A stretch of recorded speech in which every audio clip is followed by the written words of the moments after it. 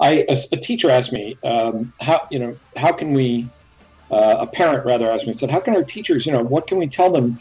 How can we improve this teaching critical thinking in our schools? And I said, well, the first thing to do to help your students embrace critical thinking is stop telling them they're awesome every day. That's right. But I think that this therapeutic movement of saying, students have to feel comfortable. No, college is a place to be uncomfortable.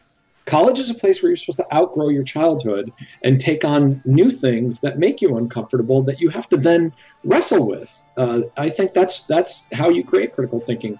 But we're very reluctant to do that. So light 'em up.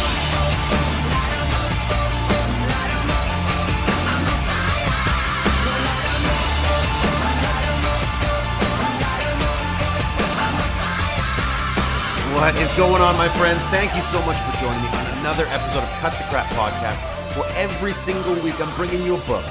I'm condensing that book down to its core golden nuggets. I'm bringing the author onto the show to have a conversation about those golden nuggets, and I'm here every single week just saving you a little bit of time. As I do every week, I got to encourage you to get your reviews in. Get your reviews in, your ratings of the podcast. Go on to iTunes, Google Play, Stitcher, SoundCloud, whatever platform you're listening on. Rate and review the show. Take a screen capture that. Send it to me by email, ryan.caligiuri@me.com. And I'm going to enter you into a draw every single quarter for a prize. This quarter's prize, a MacBook Air. And I'll give it away a little bit before Christmas time. Nice little Christmas gift for you. So what do we got going on this week? This week, we have The Death of Expertise, the campaign against established knowledge and why it matters. The reason I picked up this book was because I actually caught the author, by the way, Tom Nichols. I caught Tom on Twitter, and very animated guy, likes to get into some arguments on Twitter, and I was captivated by his proposal, his book, and what his book stands for, and I agree with it. Today, there's a big issue where expertise is not valued as much as it used to, because access to information is so much greater. So anybody, anywhere, can become an expert about anything, right? You read a few articles here or there. I have an opinion now. I'm as smart as anybody else is who's spent years and years and years studying this, perfecting it, doing it. You see a lot of people get into Facebook debates, Twitter debates, whatever platform they're on, but they're just getting into long arguments, and they think they're right, and no, I think I'm right, and here's an article to prove my point, here's an article to prove my point. And I found this dynamic to be very interesting, and we're seeing it a lot more today. So I wanted to bring Tom on to talk about this whole idea of the death of expertise and why experts aren't taken seriously these days, and why people think that they're experts when they're clearly not expert. In any case, it's an interesting book. It was a great interview with Tom. We really dig into it by looking at 5 golden nuggets that were taken from the book. Give it a listen. Let me know what you think. Share your opinion with me on LinkedIn, on Facebook. You can also follow me at Instagram as well if you want. But where the debates will happen, LinkedIn, Facebook. But I'd love to hear your thoughts after the interview. In any case, let's crack right into this one. Without further ado, Tom Nichols' book, The Death of Expertise, the campaign against established knowledge and why it matters. Oh, one more thing real quick. For some reason, when I was recording this interview with him, the very beginning of it started jumping and got really strange. I just don't want to edit that. I'm just going to leave it, but if you're wondering why it sounds weird for the first 30 seconds, not too sure. Technical difficulties, I guess. But in any case, the interview after that goes out without a hitch. So enjoy the interview, and I'll catch you back here at the end of it. Tom, how you doing, my friend? Good, Ryan. Thank you for having me. Thanks so much for coming on the show. Again, for us, I've had a number of requests to get you on the show to talk about your book, and it's very interesting. So I didn't know what to expect when I read your book, and after I read it, it made me rethink how I challenge people on a regular basis, and almost made me think about, hey, you know what? I have to respect experts and what they bring to the table a little bit more often. So I really hope that at the end of this podcast, people will maybe begin to think a little bit differently before they start to debate, and perhaps have a few paradigm shifts occur here. Before we get into it, you got to give us an introduction into who you are, what you do, and why you wrote the book in the first place. Well, great. My pleasure. I'll start by saying that my day job is at the United States Naval War College, where I'm a professor of national security affairs, which means I teach mid-level and senior military officers about international relations and national security related stuff. This is also a good time to point out that I don't represent the Naval War College or the U.S. government anyway.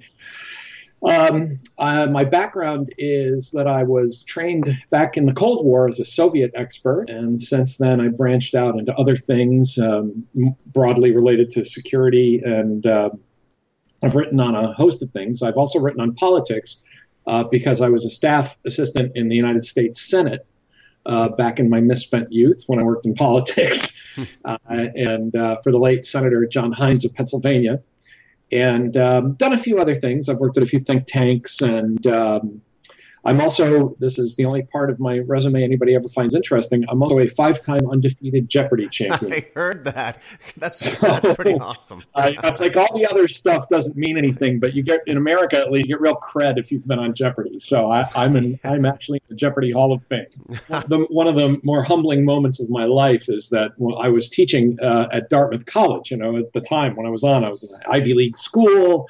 I just had my first book out. I thought I was, just the smartest kid in the world. And one of my students walks up to me and says, "I saw you on Jeopardy." And I said, "Yes. What'd you think?" He said, "Well, Professor, I had no idea you were so smart." Oh, my God. And I said, "Oh, okay. Well, that one hurts a little bit." That one took me down a few pegs, and I never quite recovered. So, So let's break right into this. So again, in the nature of Cut the Crap podcast, we're trying to take away the biggest golden nuggets from the book.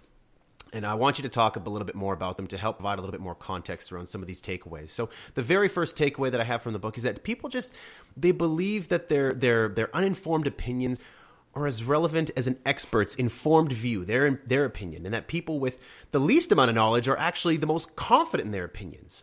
Why is that? Well, that's the question I tried to tackle in the book, because I think at first glance, people thought that the book is just the kind of outraged ego of yet another intellectual or, academic who doesn't feel that society listens to him enough. And, I suppose I'm guilty of that, like all people in the academy or who do that kind of work.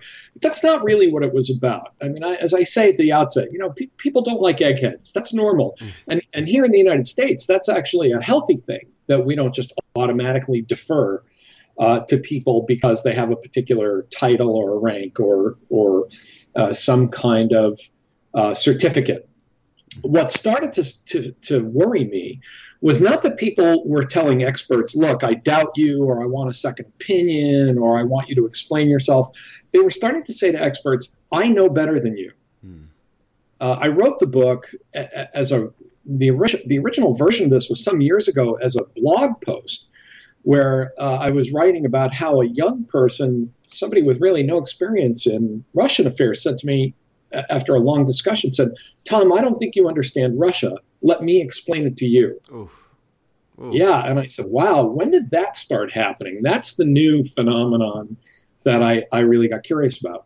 And so I think that at the root of it all, and I go through several causes, the nature of higher education, the segmenting of the media into echo chambers, the ubiquitous but also very baleful influence of the internet. I still think that at the root of all this is a long-term trend in the growth of narcissism. That this is the reflection of a narcissistic society that says, I'm always smart. I know no one knows better than me. You're not the boss of me. I don't have to listen to you. It really is a kind of growth of maybe 40 or 50 years of permanent youth culture in which people, at least intellectually, remain perpetually adolescent and say, no one knows better than me. No one understands what I know. I'm as smart as everybody else. And I think that's what's at the root of it. And it's interesting. And I have to ask, what does it take to become an expert? Because I know a lot about marketing. And there's a lot of people go online, they watch a lot of videos, they read marketing books, and they might consider themselves to be fairly knowledgeable, maybe even call themselves an expert. And yet they haven't executed a single marketing campaign in their life. You, my friend, are not an expert. So what makes an expert today? As you just said, people say, well, I read books. Well, you can read books about flying. It doesn't make you a pilot. You can read books about sex. It doesn't mean you know what you're doing. Of course. Things in theory are not the same thing as things in practice. And the objection I usually get is, well, you just think people with advanced degrees are experts. And that's not true either. There are a lot of really stupid people walking around with advanced degrees. So I try to put together a definition that I think accords with our common sense about what an expert is. And the first part of that is, who would you ask for advice on a complicated matter? You know, the people who, in your own field, in marketing, if someone said, look, I really need advice about marketing because I have this product and it's very important, you wouldn't turn to the guy and say, well, I don't want the guy who has a lot of experience doing this. You've read some books. You're just as good. Nobody really believes that. Nobody really buys that. So I think it's a combination of education, or training, because remember, not every expert field needs education. Sometimes this is a matter of training. For example, an electrician as an expert. I mean, I'm terrified of touching the power box in my own house. I have a PhD. I've written books about nuclear weapons. But if you ask me to go set the circuit breaker, I get sweaty because I'm certain I'm going to do something wrong. So an electrician, a plumber, a pilot, a lawyer, a diplomat, these people have education or training. They have been certified by other experts. That's another important part of this, is peer review. I had someone once tell me that reading a book a month makes you an expert. And I said, well, it depends on what book. You know, whether it's any good, whether someone else has examined you, spoken to you, determined that you actually understood what you read. There has to be some other human being involved here. Nobody is an expert in a vacuum. And then finally, there are track records and longevity. Now, there are people who are bad dentists, you know, from day one and are never any better at it. But usually longevity and some kind of success in that field, you know, lawyers who aren't very good eventually lose clients. You know, marketers who aren't very good eventually aren't called on to market anything in the future if they fail enough times. So it's a combination of all those things. And I think that's, you know, people know that when they see it. But again, there is this narcissistic rejection of, well, I don't want to accept that, so I'm going to reject your advanced degree or your years of experience or your portfolio or whatever it is, because that isn't something I have, so therefore I don't want to accept it. But I think most people are very sensible about this. Yeah. It's interesting, the whole narcissistic trait. You know, I think that if we all look deep inside, you know, we all, for the most part, we all want to be right. We all want to appear smart. But to what extent? And we'll get into that a little bit later on with some of the later golden nuggets. But before we do that, let's go to golden nugget number 2, which says that one cause of anti-intellectualism is educational institutions' failure to teach critical thinking skills. Talk to us a little bit about that, critical thinking skills. Well, critical thinking requires a lot of interaction with another human being and often being told that you're wrong. And my concern about education, I didn't write about K through 12 because I'm not a K through 12 teacher and I didn't want to get too far out of my lane. But I've spoken about this with K through 12 teachers, and I certainly know about it at the college level, where the way you teach critical thinking is to constantly challenge the students and to be willing to hurt their feelings. That's been replaced in modern education by a very therapeutic model of education that says you have to be affirming and that the student's self-esteem is very important and that the students can't be upset and they can't feel bad about themselves. A story I always tell about this when I'm on the road is that one of my greatest teachers was a Jesuit priest at Georgetown University, which is, of course, a Jesuit school, and he taught me my introductory political philosophy class. And most of that term was spent telling me that I was wrong and that I didn't quite understand Plato or Socrates. And at the end, I managed to get an A. And I thought I was the king of the world. And I walked up to him, to this imposing Jesuit, you know, the original man in black, from head to toe. And I walked up to him at Christmas and I said, "What do you say, Father? Merry Christmas. You know, peace on earth, goodwill towards men." And he fixed me with a stare over his glasses and he said, "What I say to you, Mr. Nichols, is repent." And you know, it was such a wonderful moment. He became a mentor and one of my most valued teachers and a friend over the years. but it was a wonderful moment, again, to remind me that I have to keep sharpening these abilities, that there's not some moment you reach where you say, now you are a critical thinker, that it is a process, that it requires a certain amount of humility and self-knowledge. And we just don't do that with most students these days. Oh my God, man. We affirm them rather than challenge them. That's right. And it's something that I've mentioned on the podcast multiple times, but it wasn't until I started working with people who were smarter than me. And here's the story that I always tell, and I'll be brief because I know that people listening have heard this before, but when I first started off and, I opened up my own marketing consultancy and I started working with clients, you could not tell me anything that I did not know. I would make shit up on the spot and say, oh, I got this figured out. I have the answer for that. I'll have the answer for that. And you could not tell me otherwise until I started to work with mentors, people who are smarter than me, who have been there, done that, and I became wrong every single time. And I continue to work with a CEO right now who he believes in, you mentioned Socrates, he believes in the Socratic method, and asks me so many questions, and he challenges my assumptions every day and makes me a better professional. And it comes down to this critical thinking. And I agree with you. I don't think that we have enough of that in our world today, which challenges every assumption that you have. And to me, it makes me a better professional. And I truly believe that we don't have enough of that in society today. A teacher asked me, how can we, a parent rather asked me, said, how can our teachers, what can we tell them? How can we improve this teaching of critical thinking in our schools? And I said, well, the first thing to do to help your students embrace critical thinking is stop telling them they're awesome every day. That's right. It's okay to tell a student, that you've gotten this wrong or you don't understand it. And there are good teachers. I mean, I will say, first of all, I think American universities are still the best in the world. I should probably say North American universities. But I think that, the Western model of education is still the greatest, including the Socratic method. But I think that this therapeutic movement of saying, students have to feel comfortable. No, college is a place to be uncomfortable.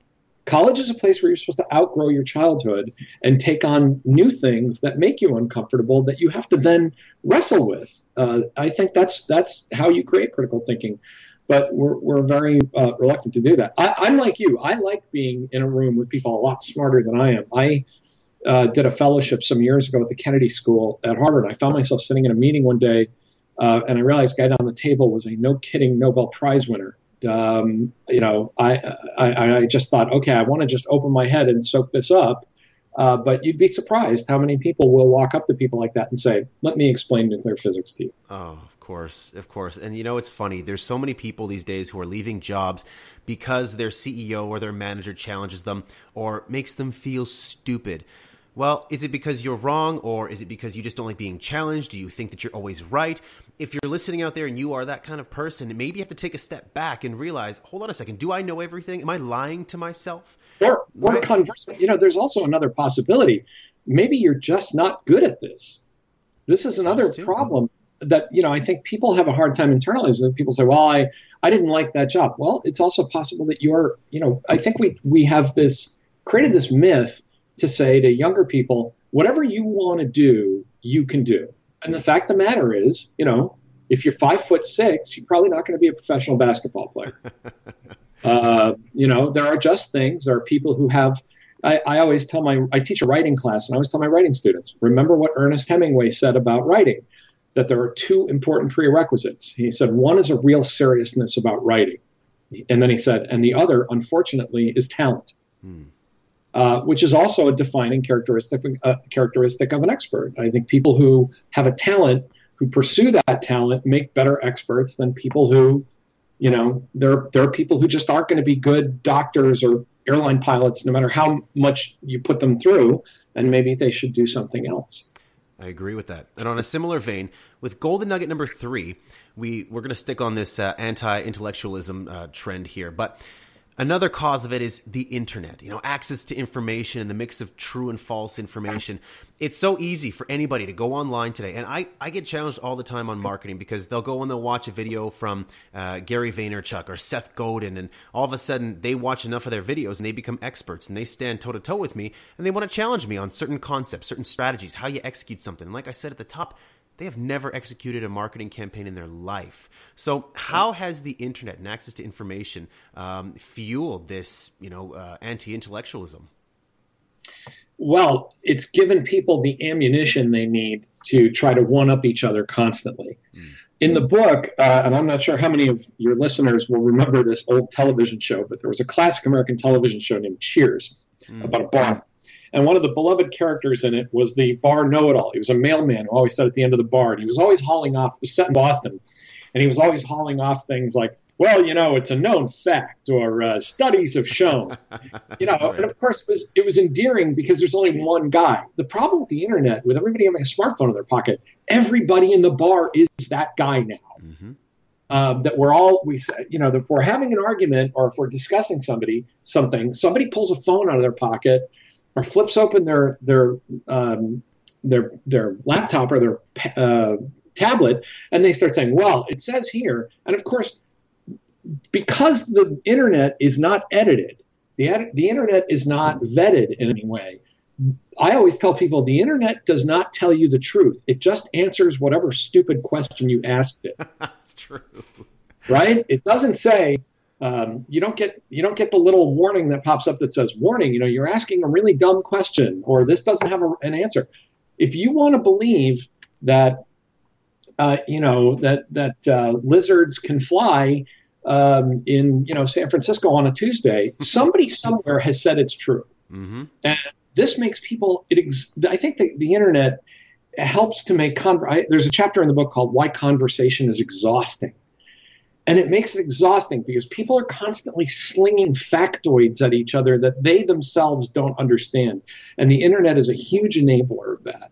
Oh, man. Internet and social media, essentially. When you look at times of election or when certain debates are happening online, it gets sickening. Like when it comes down to an election, in Canada, United States, I have to stay off Facebook because just people get into these long diatribes of, this is why this person's wrong for the nation. This is why this person's right for the nation. And I'm right, you're wrong. Look at this article. Look at this article. And it just gets exhausting. And everyone just has this need to win and one-up one another.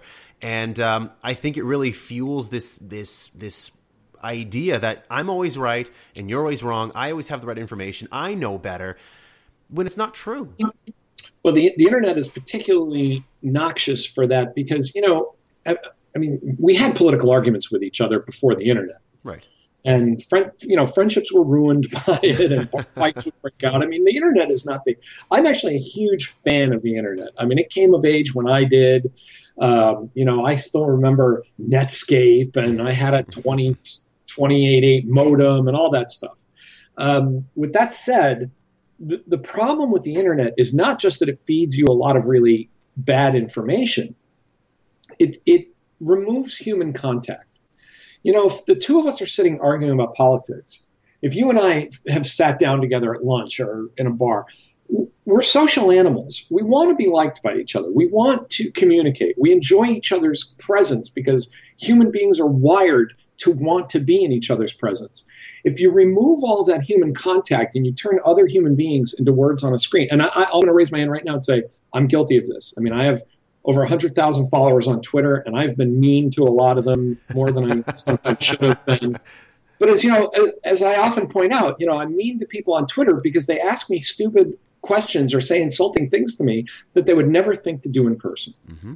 Very true. And so removing that human contact, I think, makes us all a little harder edged. And we don't go to social media to learn from each other.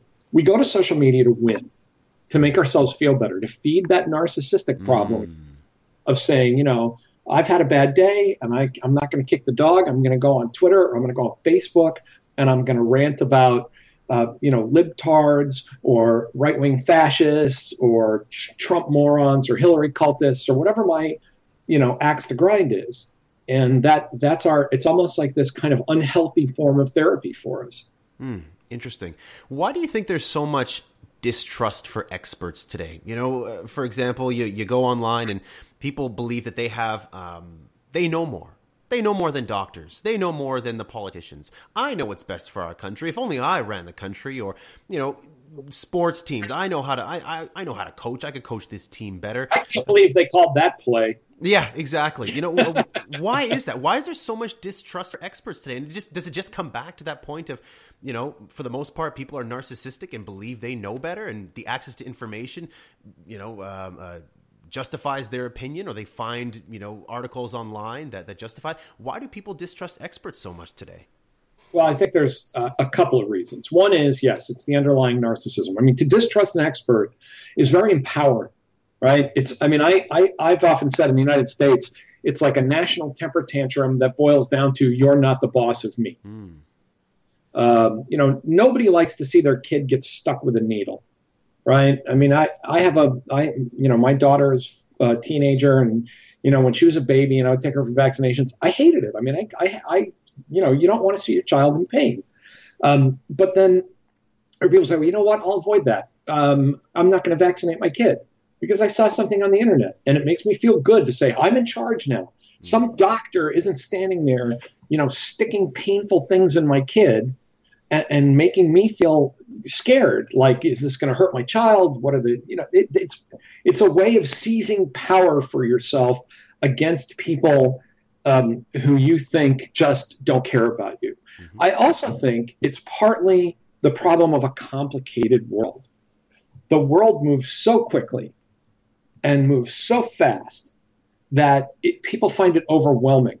And so rejecting expertise is a way of saying, look, I don't care how complicated things look. I understand the reality. It's much more simple. I don't need some egghead. Why is the economy having difficulties?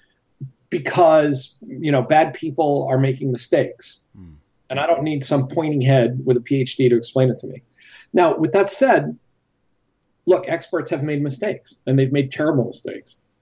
But I think what's different, and part of the reason I wrote The Death of Expertise, is that today people look for the expert mistakes as a way of getting out of having to listen to experts. For example, eggs. Remember how eggs were bad for us?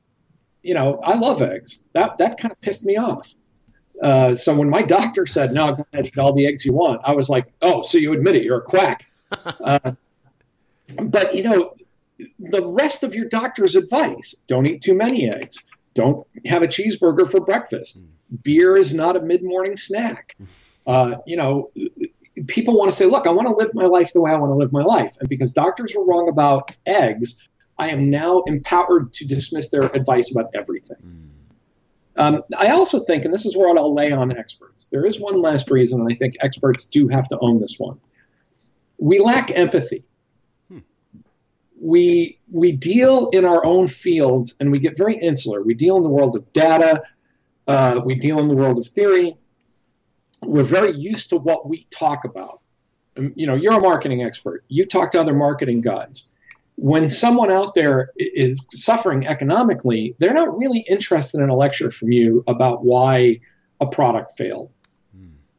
And if you start to try to explain something, that comes across, understandably sometimes, as a lack of empathy. Right. And I get this all the time when people talk to me about how scared they are about foreign policy.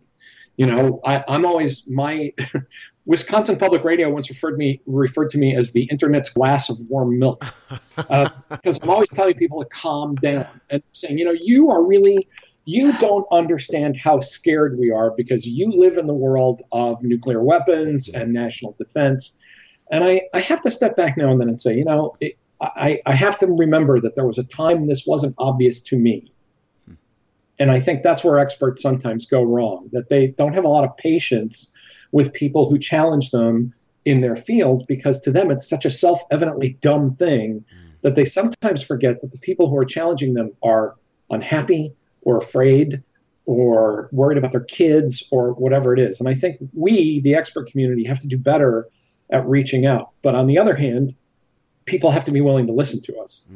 That's exactly right. And I think it's a great takeaway for the experts out there as well. And I've gotten myself into trouble doing that before as well, where, people who are challenging me and people who are asking questions, they haven't walked in my shoes, right? So I can't go ahead and just more or less cut to the chase and say, how do you not understand this? It's so simple. No, of course you don't understand this, because you haven't had the 15 years of experience in marketing that I do. You maybe have 1 or 2 years of experience. So I have to be more patient. I have to be more empathetic, and I have to, of course, maybe lead you through that discussion a little bit more slowly.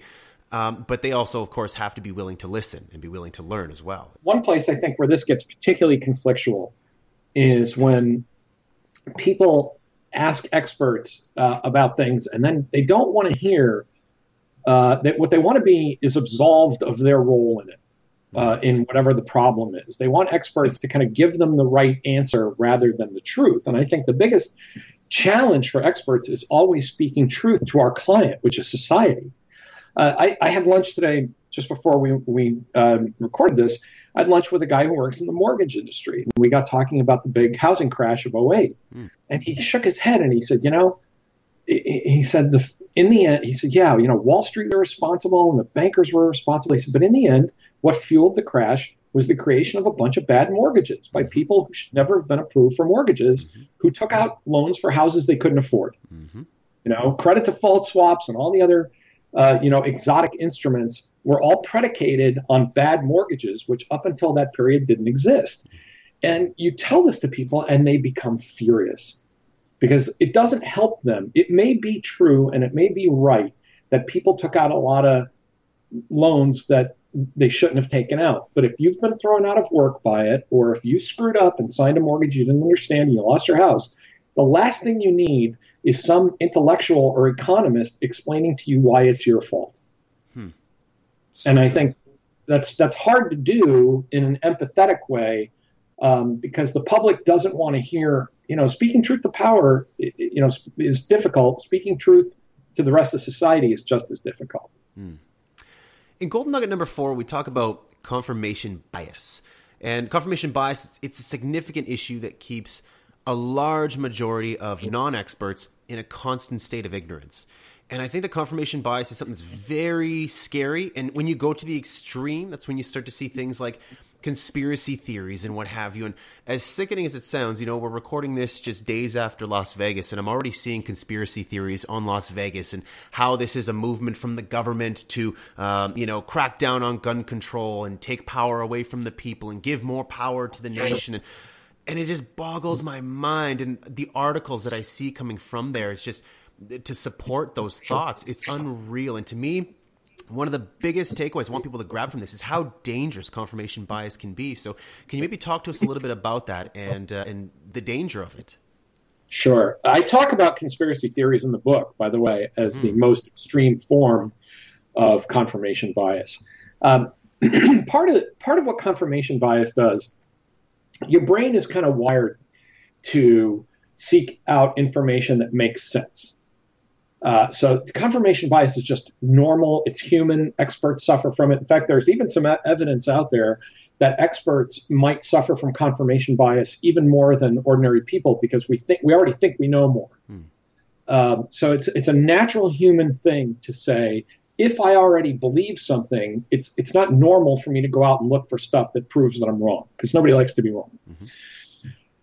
But after something like Las Vegas or 9/11 or the Kennedy assassination or World War I or the Great Depression, people have a hard time grasping that terrible things can happen for no good reason.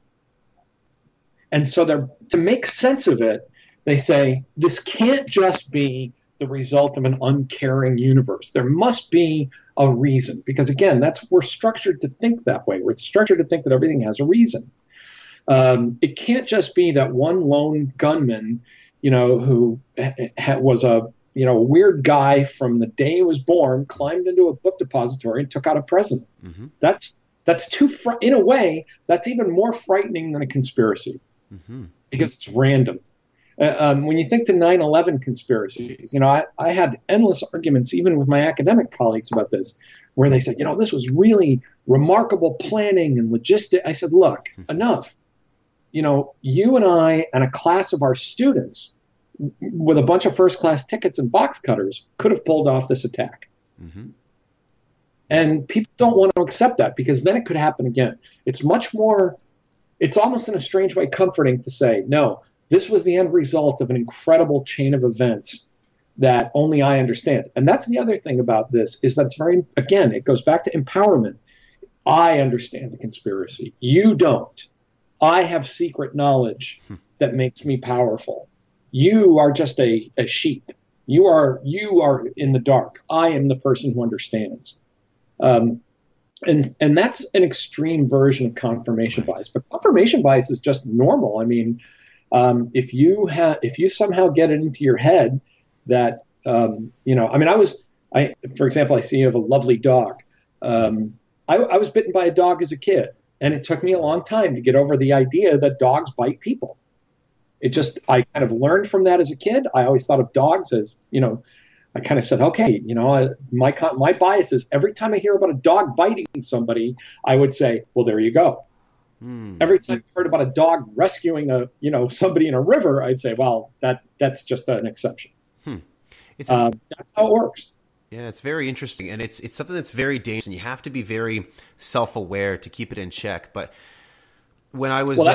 You have to keep it in check, because otherwise, this is also how you develop racial stereotypes and bigotry. Oh yeah, absolutely. And the thing is, it works both ways. It works for both negative and positive. Because if I see that I do something, if I think a certain way, or if I take a certain action, and I continually do this, then it confirms that, hey, what I'm doing is the right path, and I'm going to continue doing this and bringing the right people around me and doing the right actions that are going to continue to, build my life, move in the right direction. So it can work for you in the positive sense, but in the negative sense, it can be incredibly, incredibly dangerous for you.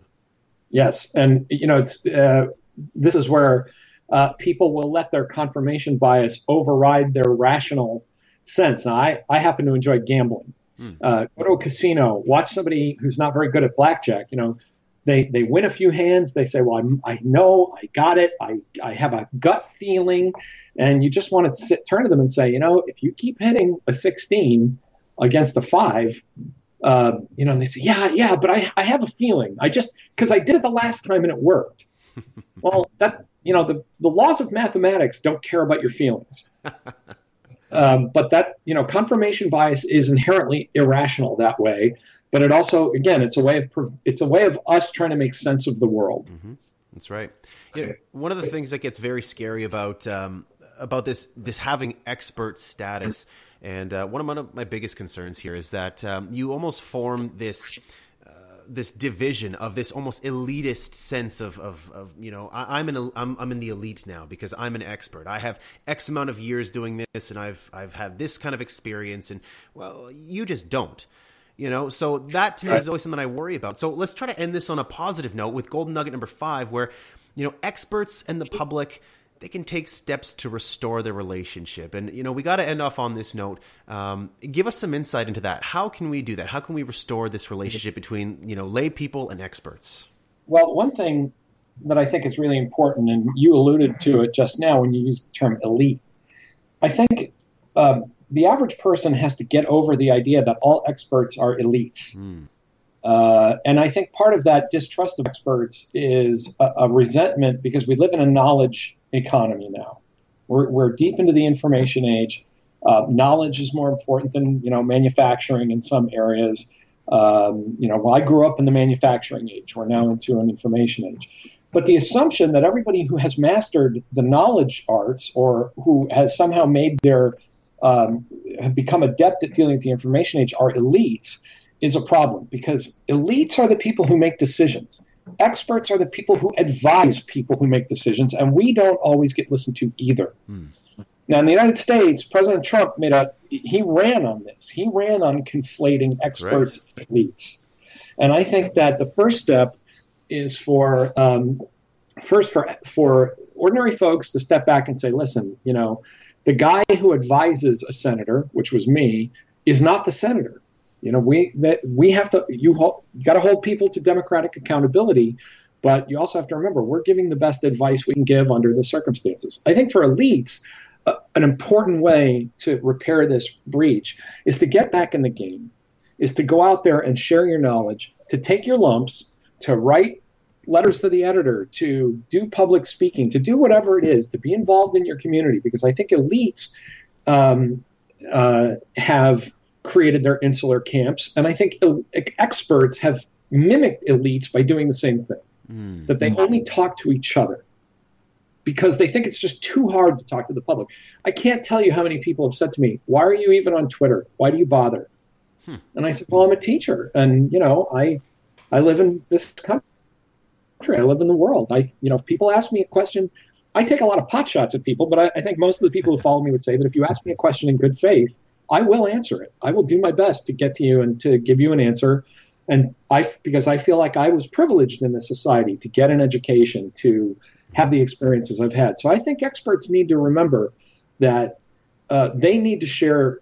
And, you know, not everybody's going to go out there and give lectures or write op-eds, but even in your family, even in your community, you need to step forward. And I think the elites have distanced themselves, and I think the experts have done the same thing. And I put that squarely on the shoulder of the experts. Oh, completely agree with you. And today, there's no excuse why you can't get out there and share your knowledge, help other people understand who might be hungry for knowledge.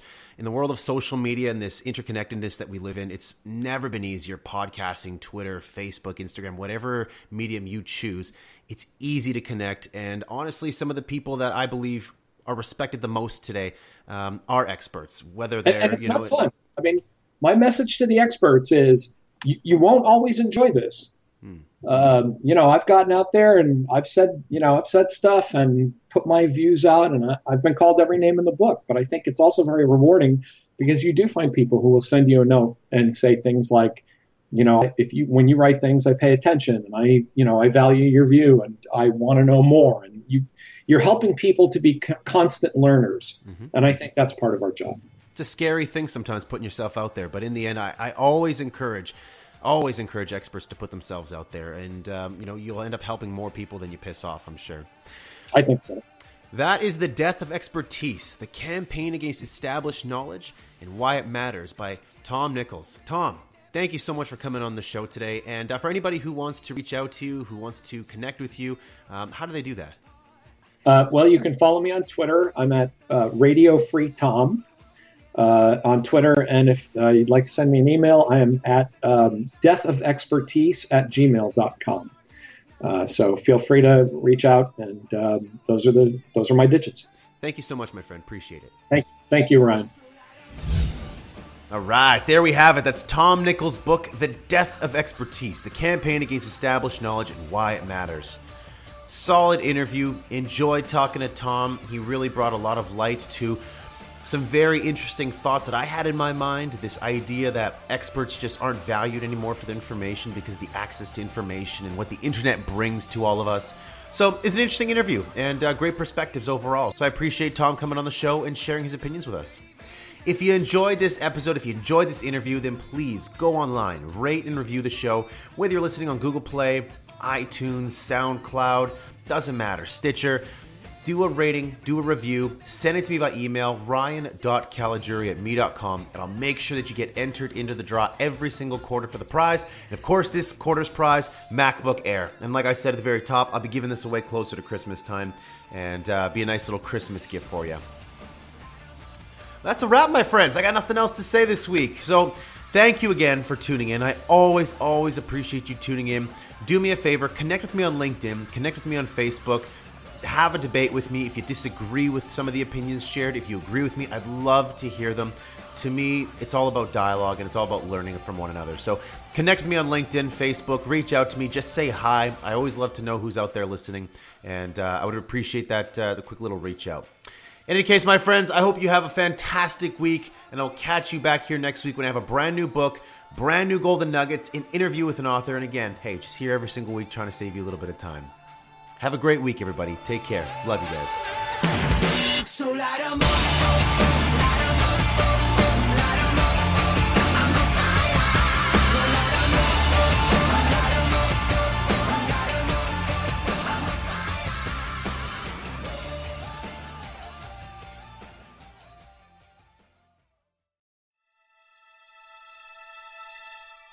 I don't believe in the word procrastination. Like, I don't really believe in that word. I told a young lady in Australia who told me she was a procrastinator. I said, look, if I told you to meet me here tomorrow at 5 a.m. and I'm gonna give you $3 million, where would you be? She said, I'm gonna be right there at 4:59, ready to get that $3 million. And I said, so then there's no such thing as procrastination. What it is it's not important to you. Right? It's not meaningful to you. It's not something that's urgent to you. And when something is not urgent, you put it off. So yep, you're in school, yes. You probably are getting grades, etc. But if it's not meaningful to you, if it's not important to you, then you're not gonna make it a priority. So what you have to do is find out, how can you make it meaningful? How can you make it purposeful? How can you make it stick? And when you can find that out, I promise you, you'll get up early, you'll get there first, and you'll do whatever it takes to make that goal a reality. So for me, no such thing as procrastination. It's a such thing as it's not a priority to you. You said that you were going to graduate this year. You were going to finish college this year. You said you were going to run a marathon, right? This is what you said out of your mouth. All I'm doing is I'm saying, listen to me, I'm not telling you what to do. I'm not telling you should do this, you should do that, you should do this. I didn't tell you all year what you should do. But what I did tell you is don't talk about it, be about it.